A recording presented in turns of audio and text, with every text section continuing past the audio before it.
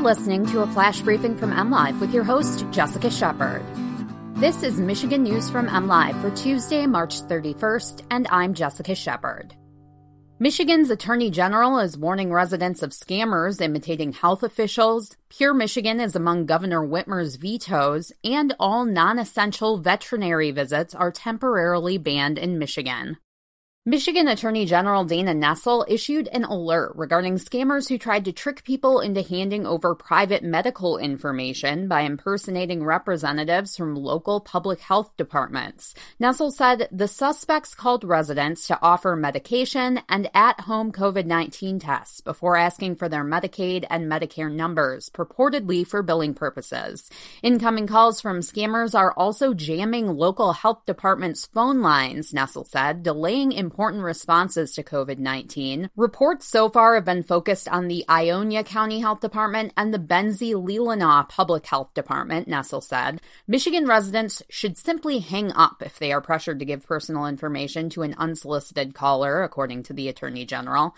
Nessel also warned of online coronavirus scams trying to push bogus products and provide false information about COVID-19 tests and treatments. Potential scams and other violations of the Michigan Consumer Protection Act can be reported by calling 877-765-8388. Funding for the state's Pure Michigan Tourism Promotion Program found itself on the wrong side of Governor Gretchen Whitmer's veto pen for the second time on Monday.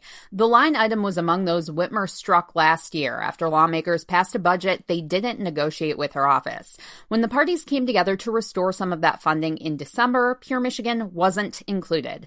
The governor and lawmakers agreed to include it in another supplemental, but the governor Monday vetoed the spending in that bill unrelated to fighting coronavirus as part of an agreement with House and Senate leaders.